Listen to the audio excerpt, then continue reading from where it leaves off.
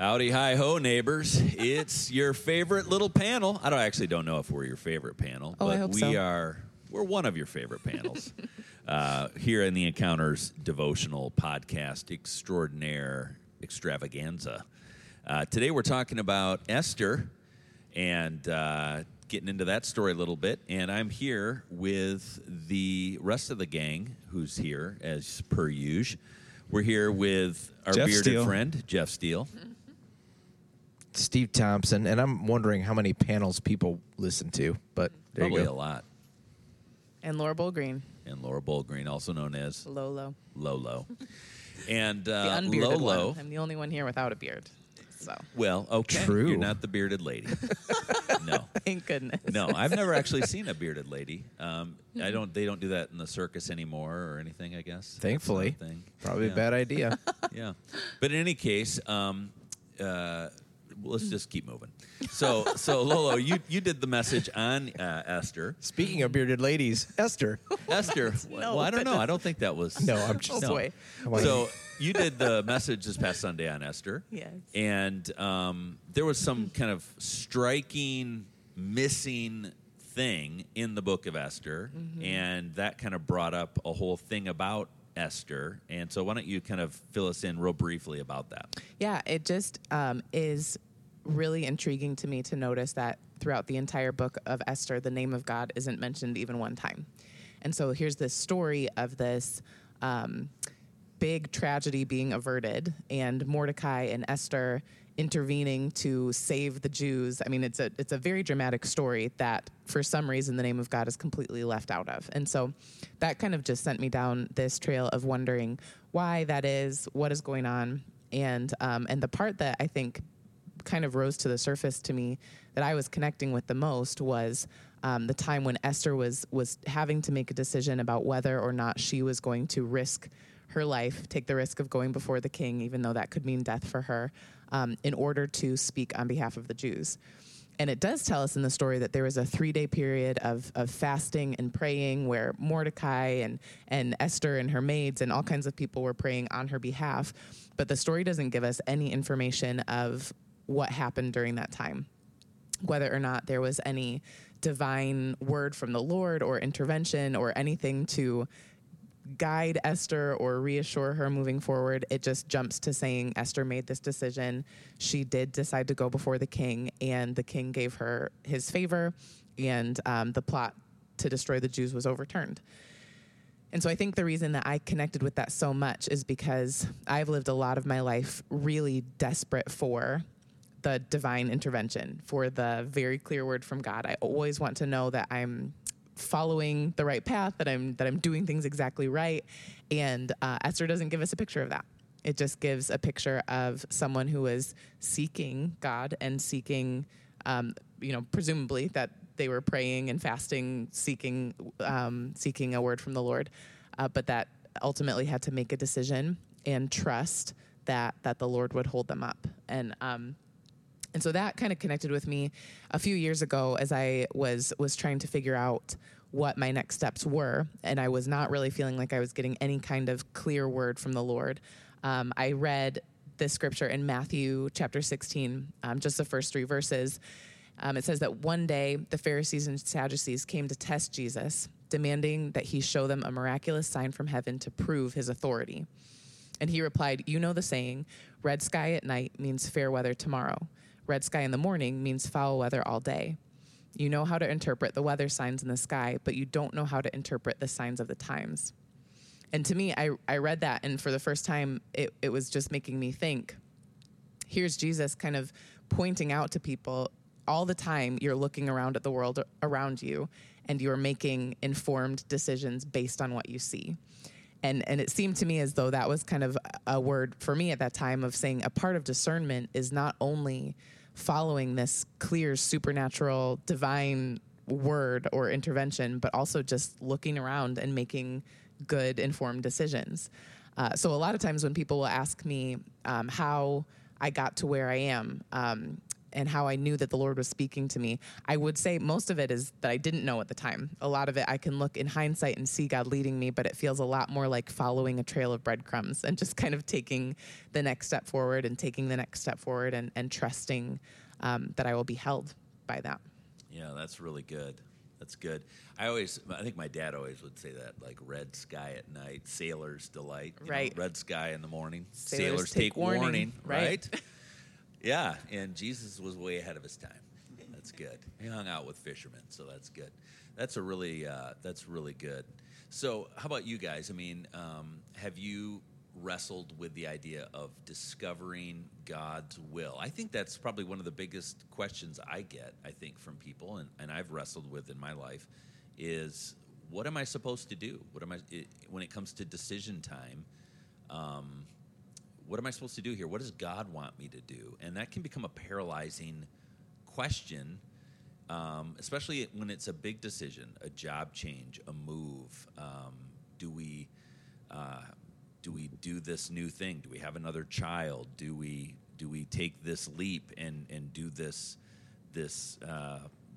make this change in our lives? Is this what God wants for us?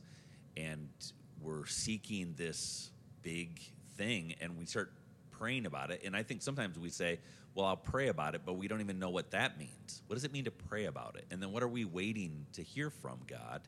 And what does that look like? And then we're waiting for something, but we don't even know what we're waiting for. And then how do we know if we found it? Do you know what I mean? And sometimes I think it can paralyze us, and we can kind of get stuck. And how do we know if we should go? How do we know if we should do it? So do you guys find that as well when it comes to God's will? How do you guys, when it comes to God's will, make your way forward? Or have you found yourself in that situation where you felt paralyzed or wrestled with the same situation? I would just share from recently, and two, I wanted to say I think that this is far more the common everyday experience that we have that Esther reflects, because it's not normal to have a burning bush or a wet fleece or dry fleece or the Urim and Thummim helping us discern that. So I think we can all relate to this book of Esther and trying to follow the breadcrumbs, as I had heard you put it previously, a little bit more. So for me personally, I do struggle with this because I very much feel like the Lord leads, and there's this wide berth where it's not a right or wrong issue. Like there's no eternal, you're in, you're out kind of thing, but still you're wanting God to be in it. So for example, the thing that we're processing as a family is moving to Muskegon, and we've been processing this for a long time, and Jess and I have been feeling much more like this is really the thing to do. But I have been saying all along, I need the Lord to confirm some things for me. So let's just go broad level. Ideologically, I believe thoroughly and have been convinced from research and reading that the right thing to do in order to bring about a more just and equitable society, if I could just say it that way, in order for the playing field to be leveled where resources have previously vacated. So think, inner city places where resources have left, is for people of resource to move back into those spaces and not to displace people without, but to help bring more possibility and resource. Kind of invest back into the city. To that location. Sure. So we just need to learn to more people to, at a greater rate,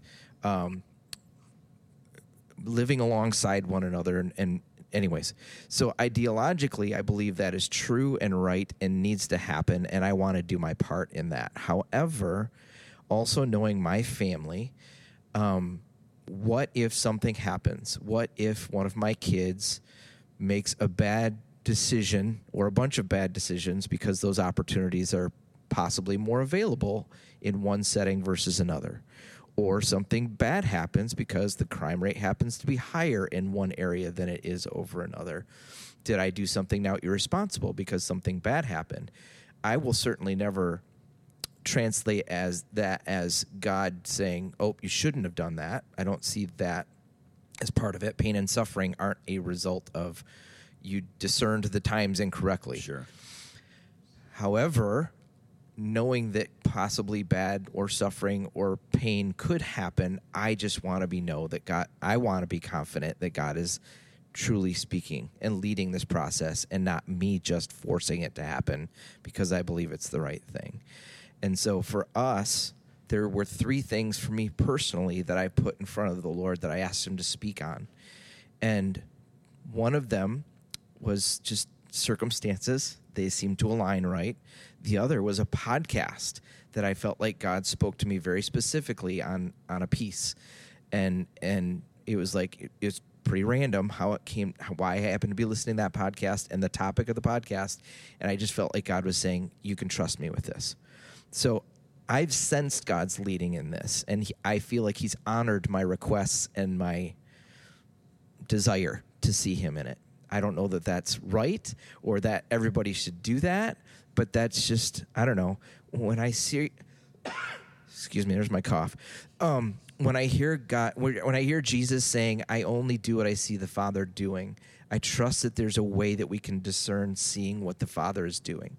And somehow we can navigate that. And part of it is that discerning process, I think. Yeah, that's good. But I hear in you the wrestle of wanting to get some kind of sense from God, his active work and direction, because then that gives you a sense of peace, courage, strength when difficulties arise, it sounds like. Yeah, so that I can get to the point where Esther got to where, like, if I die, I die. But at least I've discerned that God is inviting me into this, that I truly do need to take this bold step. Right. But, like, I think she needed that reassurance before she's like, okay, I can now say, if I lay my life down for this, great. Or, so be it. Right. And I wonder if she ever got it. That's the thing, in that story. I think she heard it from Mordecai, like, listen, we could all die here. It's almost like this is the only option here. Yeah. There's too much at stake here. I feel like for me, I would have to be backed into that kind of a corner. Like, you're going to die either way. Either way, this is the end. Speak up. And to have the courage to do that. But it just seemed like you have to do something. It's the right thing to do.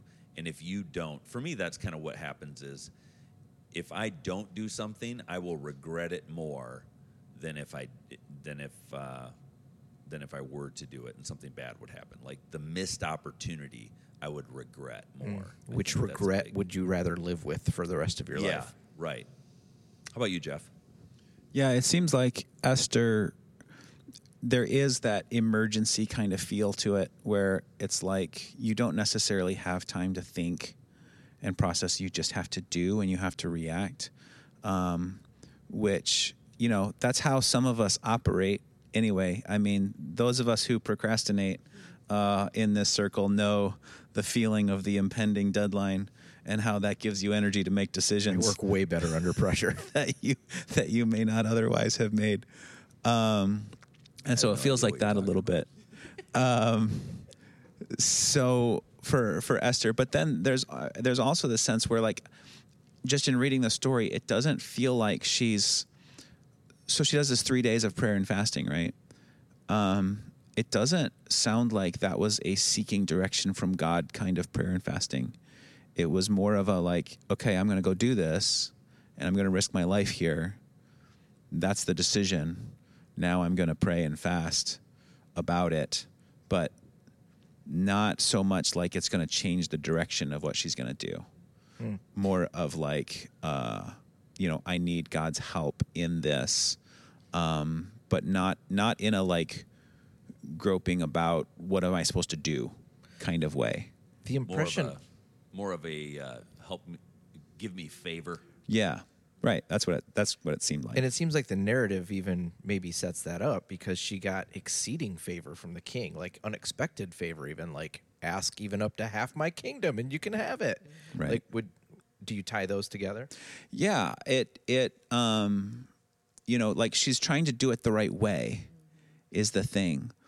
And so it might feel like this to us. It might feel like if you've got this really important thing that's happening, and she's like almost delaying what needs to be done, like I'm going to wait 3 days and then I'm going to say, I'm not going to be forthcoming about what I want. Come to this banquet. No, come to this banquet. Like, this is important. Like, people's lives are on the line here. Speak up. Well, just say what you have to say.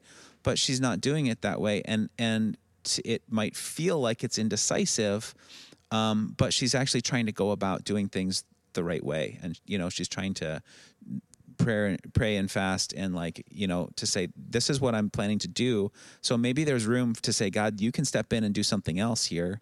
You could change this outcome so I wouldn't have to speak up, but this is kind of what I've resolved to do. And this is where we're headed, for Esther. So I just wonder what kind of approach she was taking. It didn't seem to be like this paralyzed kind of, what am I supposed to do? It was kind of like, here's the plan. I don't like it, but I'm going to go for it, and God help me. Kind of Jesus in the garden saying, right, and if it be your will, please let this cup pass from me, but ultimately your will, not mine, be done. Right. Yeah, that's good. Well, we got to wrap up because of time, but we had a good discussion, I think, just about some of the challenges of seeking God's will, seeking God's favor in the midst of it, learning to discern the times, and just seeking general wisdom. And I think for all of us, our hope and our desire is to obviously to commit our way to God, and to trust Him. And wonderfully, thankfully, God has given us His Word and His general revelation of His will. And then there's that specific, unique revelation in those unique moments of our lives that we're always seeking. Like, what college do we go to? What those kind of decisions. And that's where sometimes we are just trusting and using our wisdom, godly counsel, the people around us who are giving us, their input, and sometimes we go until we get a no, right? So, but we hope that this has been a good discussion for you to wrestle with as well. And I think it's a good thing too, just kind of how Jeff shared that. Maybe you're in the middle of something right now where you have a hard decision that you're having to make, and maybe you find yourself in putting it off mode, or a hard discussion you have to have. And maybe instead of it being, God, should I? Maybe it's turning it to, yes, I will.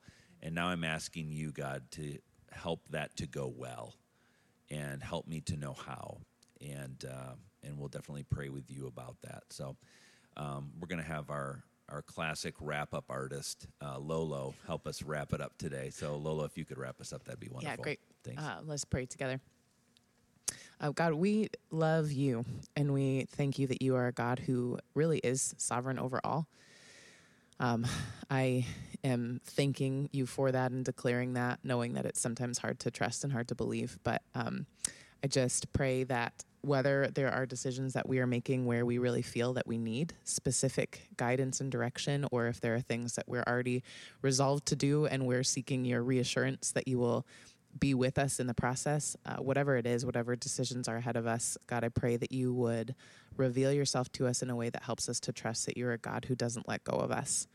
I'm just reminded of a story that I've heard before of a kid who was trapped upstairs in a house that was on fire, and his father asking him to jump from the window, jump safely into his arms, and the kid just panicking, saying he couldn't see him, and the dad reassuring him, but I can see you and I'll catch you. And I just pray that you would give us that kind of reassurance, that even if we don't feel like we have a clear view of you or a clear view of where we're headed, that we would trust that you have never taken your eyes off us, that you won't lose sight of us, and that you won't let us go.